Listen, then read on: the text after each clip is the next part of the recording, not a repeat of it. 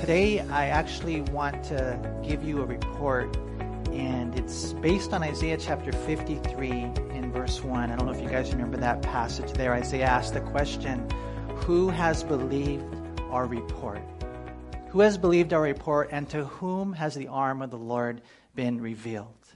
You know, when you read Isaiah 52 towards the end right there, and then you go over to Isaiah 53, you have the chapter where Jesus was the lamb that was led to the slaughter, where on him he bore our sins. And you guys know the story there. It's an amazing chapter. I encourage you to read it. But, you know, to me, I was thinking about it, how Isaiah presented it. It's a report. Who has believed our report? You know, and so I always think about this. A long time ago, someone told me that reporters, what they do when they want to kind of get the scoop, they want to get the full story, what they do is they ask 6 diagnostic questions. I don't know if they still do, but this is something that was told to me a while back. They ask who, what, where, when, why, and how. And so I kind of want to do that with Good Friday today. You know, I want to ask who, what, where, when, why, and how. Because when I think of Good Friday and I think of the importance it is to us as a church, you know, for most of you here, I know you're Christians. You know you love the Lord, you're seeking Him. None of us are perfect, but we're on this journey on our way to heaven, and we're trying to grow so desperately. And then we get hit, and we get knocked down, and just crazy things happen in life. And so, you know, you wonder, how can I overcome? How can I get stronger? How can I be used by God to the maximum, you know, capability? And I think so much of it has to do with days like today where you just soak in the love of God. I mean, we're Christians. We're not going to necessarily have to accept the Lord. We just need to saturate ourselves in the fact that He loves us. Listen, that will change your life. That will help you overcome whatever the struggles are, whatever the crazy depression, anxiety, you name it. It's the healing balm for no matter what it is that you're going through. And so Good Friday, for most of us as Christians, understand it's just that. We're just soaking in the clearest demonstration of the love of God. And so we want to have this accurate report. And so Isaiah asks the question, well, who has believed the eternally blessed God? You read Acts chapter 20, verse 28, where it says that God purchased the church with His own blood. You read John chapter 20, verse 28, where Thomas said, my Lord and my God, and Jesus received worship. If He wasn't God, He would have rebuked him right there and then. We know He's God because He stilled the storm, because He walked on water, because He healed the leper, He made the lame to walk, the blind to see, the mute to speak, the deaf to hear, and the dead to live. He proved He was God. And so when we're talking about Good Friday, as a matter of fact, some people believe that's where Good Friday, the title, comes from. It's God Friday. Understand, it's not a man, it's not a teacher, it's not a prophet. It is God Himself, okay? So the first question, getting the report, who, what, where, when, why, how, is God. And then the second thing about Good Friday is then there's the question, we want to get this report, we want to make sure that we get it accurately, is what? What about Good Friday? What is it that happened on Good Friday? And the answer is God died. God died. Now, it almost sounds like an oxymoron. You're like, wait a minute, you mean to tell me that the source and sustainer of life died? You mean to tell me that the one who made and maintains the universe died? And the answer is yes. As a matter of fact, you know, that was His mission. Some people will say, well, how could He possibly die? Well, the reason that He was able to die is because He gave His life willingly. You know, when we're talking about Good Friday, who is it? It's God. What did He do? God died. And that's why you read in the Gospel of Mark chapter 10, how did it happen? It says, for even the Son of Man came not to be served, but to serve and to give His life a ransom for many. That's how it happened. You know, I remember one time my friend Bill, he said, you know, it doesn't say anywhere in the Bible that God died, that, you know, He died on the cross. And I said, oh, yes, it does. In the book of Philippians chapter 2 and verse 8, it says, and He, being in the appearance of a man, humbled Himself, became obedient, even to the point of death. And so, what is Good Friday, you guys? Why are we here? Is it just a holiday? Is it just something that we go through? What's it all about? And you want to get a good report, and the answer is, number one, that God, number two, died. And then so you ask the who, the what, and then the third question is the where. Where did it happen? Where did it happen? Some will say Jerusalem, and I would say that's a correct answer. But you know what? When you want to give a report for people to believe and be saved, you have to make sure it's completely accurate, to the point. And so it goes a little bit beyond Jerusalem. Some would even say Calvary. Jesus died on Calvary. And that's a great answer, too. It's a correct answer. It's the Latin version of the Aramaic for Golgotha, which is what we find in the Bible. He died in Jerusalem. He died on Calvary. But really, where did he die? He died on a cross. I want to give an accurate report, and I'm asking these questions. Who is this about? It's about God. What did he do? He died. Where did he die? He died on a cross. Now that is huge. As a matter of fact, there in Philippians chapter 2 and verse 8, it says, "And being found in the appearance as a man, he humbled himself to the point of death, even the death of the cross." Even the death of the cross. Now, why does it say even the death of the cross? The reason it says even the death of the cross is because the cross was crazy. The cross was cruel. Henry was telling you, we got some images that, for the little ones, I don't know if there's any little ones here, you might want to cover their eyes, but I think, like John was saying, it's good to get the visual of the extent of his love.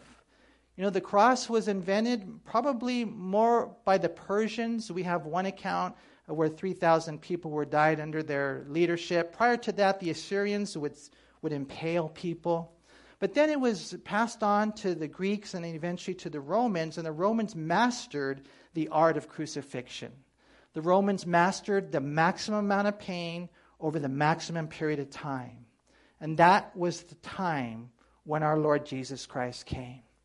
It's good to go through the Gospels. How many of you here, I'm just curious, how many of you have seen the Passion of the Christ? Raise your hand if you would. Okay, so some of you guys haven't. I will tell you that the first time I saw that, I had a throbbing headache, man, because I was crying, I was sobbing uncontrollably, because I realized that this is what God did for me, that this is how much God loves me. One of the things I try to tell husbands is, man, one of the missions that we have in life is to persuade your wife that you really love her. So that I could go up, or God can come up to your wife and say, "Hey, does your husband love you?" And she would say beyond a shadow of a doubt, "Man, I don't even have to think twice about it. My husband loves me." That's where we as husbands, that's our goal. But for us as the bride of Christ, that's where we have to be as well. And the way that is proven is not in the circumstances of your life. The way that is proven is my life comfy and cozy and I get everything that I want. Now, here, everything. No, the way that God proves his love is by the cross, where he was willing to lay down his life. It started in the Garden of Gethsemane, and you guys remember that. I encourage you guys to read it. But there in the Garden of Gethsemane, Jesus prayed, "Let this cup pass from me. Nevertheless, not my will, but your will." And so he's praying to the Father. There's a lot that's going on there. You guys remember what the Bible says, that he sweat drops of blood. The medical condition is called hematidrosis. And so when Jesus was there in anguish, the blood is sipped into his sweat capillaries and came out his pores, just to show you a little bit of the extent that he was facing. Why was it so bad? I always like to say, that the pain was a part of it, that the sins he would bear was the start of it, but really the separation from the Father was the heart of it. And so Jesus was there, sweating drops of blood. Do you realize what that would do to his skin? Next thing you know, he's betrayed, not with a hiss, but with a kiss. Judas betrays him. The temple guards come. They begin to beat him. They take him back and forth. 3 mockeries of a trial. Next thing you know, he's condemned to death by Pilate. But prior to that, he's scourged with the cat o' nine tails. You guys remember that? Many men would die just from that. Then he had to take that 70-pound cross and carry it up to Calvary, where they nailed him to the cross with 9-inch nails in his hands and feet. And as he was there, he would have, one of the things they say that people really died primarily of on the cross was asphyxiation, because they just could not breathe. And that's where our Lord died for us. For us, when we're asking the question as far as who, what, where, when, what happened there, we begin to see these things. And for us, it's important to make sure that we have these understandings in our heart. Who was it? It was God. What we see here is that God himself came. What did he do? He died. Where? On a cross. When did it happen? You're asking the questions. You want to get the full report. When did it happen? And some people say it was April 11th, AD 32. Others will say, well, it was on the Passover. Some will say it was Good Friday. That's the answer. That's a simple one. But you know what? I like to go to Romans chapter 5 and verse 8. And I like to say it this way, that Jesus died a while ago. He died a while ago. And Romans 5:8 says that God demonstrates his own love toward us, and that while we were still sinners, Christ died for us. And that, to me, is so important to understand. Because I really do believe, like as a pastor, you're talking to people and you're wondering, why do they struggle? What's going on? Why are they going here and there and everywhere, looking for something to fill the void within them, when in all reality, the love of God is available? And I think that sometimes we get this misconception that we have to earn God's love or we have to earn salvation. Listen, all you have to do is open your heart. And when the love of God comes inside of you, then he will heal you. He will set you free. And so while we were still sinners, Christ died for us. Now that we're saints, don't you know that he still loves you? Don't you know that he loves you? And there's nothing that can make him love you more or less. And so you begin to look at the cross and you get the report, the who, the what, the where, the when. But then the important one for us tonight is the why. Why did Jesus die on that cross? Why did God die on that cross? And you guys know the answer, huh? Matthew 1:21, it says that when the angel was talking to Joseph, he said, "You shall call his name Jesus, for he will save his people from their sins." And what does sin do? Sin, what we find is we're saved from our sins, we're saved from the penalty of sin, we're saved from the power of sin. And that's what God has given to us, you guys, tonight. When we're thinking of salvation, the Bible says, "For he made him who knew no sin to be sin for us, that we might become the righteousness of God in him." And I was thinking about this today, and I was talking to my wife about this, and I was like, man, where would I be without his death? Because he died, I am forgiven. Because he died, I am free. Because he died, I am married. Because he died, I am still married. Because he died, and you could just fill in the blank of all the grace that God has given to you. It's all because of what Jesus did on that cross. He died, and you guys have probably heard this saying, that he paid a debt he didn't owe because we owed a debt we couldn't pay. Again, 2 Corinthians 5:21, "For he made him who knew no sin to be sin for us, that we might become the righteousness of God in him." One person said it this way, that the Father treated his Son, that God treated Jesus as if he lived our life, and now he treats us as if we lived his. That's the exchange life. And that's what Jesus has done. One of the guys was sharing that passage in John chapter 19 in verse 30, where the Bible says, and it's interesting when you read the whole context there in John 19, verse 28, Jesus was asking for some sour wine, that they would kind of give him something to drink because he said, "I thirst." Now, one of the things that you'll find about Jesus is he was very unselfish. He never did any miracles for himself. Even when he was on the cross, he wasn't thinking of himself, right? He was thinking of others. So you kind of wonder, one wonders, why did he ask, why did he say, "I thirst"? But I think we know the answer, because then a couple of verses later, what happened was when you're on the cross, your tongue gets really dry, and he wanted to say something, and so he couldn't do it with that dry mouth, and so they offered up the the sour wine, he wet his tongue and his lips, and then he cried out with a loud voice what Anthony had said, that Greek word, tetelestai. And that Greek word, it means, it is finished. And now we don't have to wonder, am I forgiven? Am I free? Am I loved? Am I empowered? This Good Friday is good for us because we understand all those things. Have you guys ever, the Greek word, like Anthony said, it means to pay off a debt. Have you guys ever paid off any debt? It's a good feeling, huh? It really is. From what I understand, 40% of all homeowners have paid off their house. Man, that must be a good feeling. There's 107 million Americans who owe on their car still. And in the United States of America, there's $416 billion in credit card debt. Now, I know none of you guys are there, but I'm just saying, And but what a good feeling to know it's paid. Have you guys ever done this? And I think in COVID we're experiencing this more. My wife and I will order food, and we'll do it online, and then we pay in advance.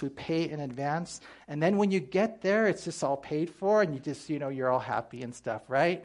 And I was thinking, because every once in a while there's like some type of technical discombobulation, and you get there, and for whatever reason they didn't receive the payment, and so I always kind of sweat and wondering, hoping that it all works out well for you.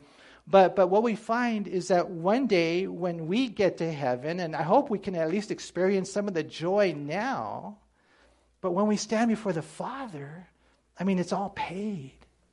It's all paid by the blood of Jesus. Revelation chapter 1, verse 5, to him who loved us and washed us in his own blood.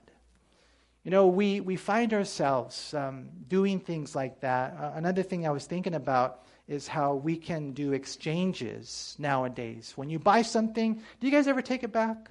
I'm just curious. Do you ever do that? Recently, we bought some shoes on Amazon because, they have good deals there.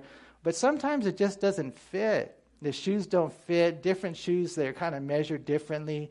And so you have to take them back, wherever, to Kohl's or something else. And they do the exchange, right?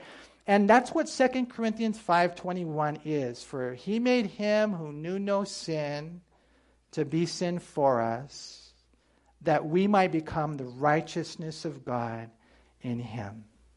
What that is the exchange life. So you give your life to God, and God gives his life to you. You see that? That's a really cool exchange. I was thinking about my shoes, and I was thinking about how sometimes if they don't fit, you got to exchange it.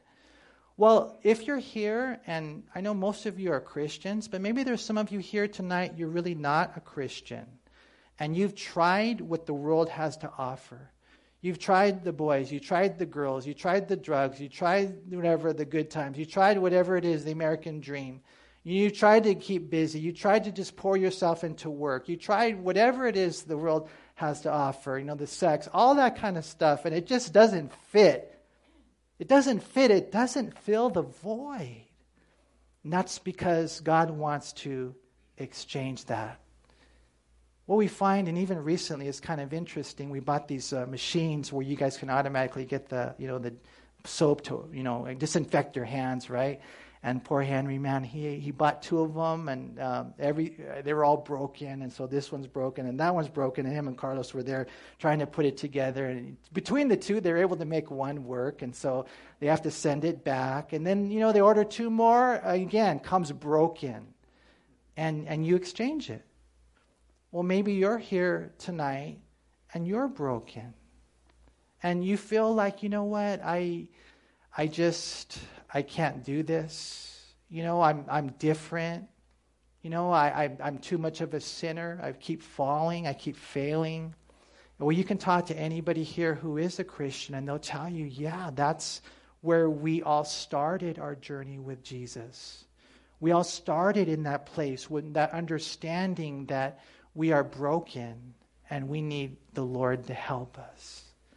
And so, looking at that place, and if you're here tonight and you find yourself struggling, you find yourself, with that void inside, you find yourself, where I just feel like I am not going to make it. Maybe you've never accepted Christ as your Lord and Savior. Maybe you drifted away and you need to come back. Then tonight's the night. It was just so cool to hear Gio say, it was on a Good Friday service 5 years ago, that he gave his life to Christ. And it's kind of funny to hear him say, well, they usually do it on Easter, I'm like, it could happen any day. If you're here and you've never accepted Christ as your Lord and Savior, or if you're here and you've drifted away, man, today is the perfect day. Good Friday is only good if you accept Jesus. And if you accept Jesus, let me tell you, life is good. It's not easy, but God works all things together for good to those who love him and are the called according to his purpose. And so the who, what, where, when, why, how. The who is God. The what is he died. The where is while we were still sinners. The where is on the cross. The when is while we were still sinners. And who, what, where, when, why, to save us from our sins. And then the last one is how. How did God do this? How did God do this? I don't know what one of the guys said it, but I think the answer to that, any guesses? Love. Love. How could God do this? Because he loves you. And what we find in the Bible is Romans chapter 5 and verse 8 and John chapter 3 verse 16. For God so loved the world that he gave his only begotten Son, that whoever believes in him will not perish but have everlasting life. I find myself, even as a pastor, even as a guy that's been walking with the Lord for many years, trying to figure out, Lord, how do I go forward? How do I, come to that place where I'm just walking in the joy and fellowship and the power of the Holy Spirit? And I think a lot of it has to do with just letting the love of God sink in. And so for you Christians, you don't have to earn it. You don't have to earn love, and you don't have to earn salvation. Just because you be, he loves you. And just because you believe, you're saved. I pray you would know that. But if you're here tonight and you're not a Christian, you haven't accepted Christ, or if you've drifted away, my prayer is that today you would say yes to the Lord, and that you would allow him to come in.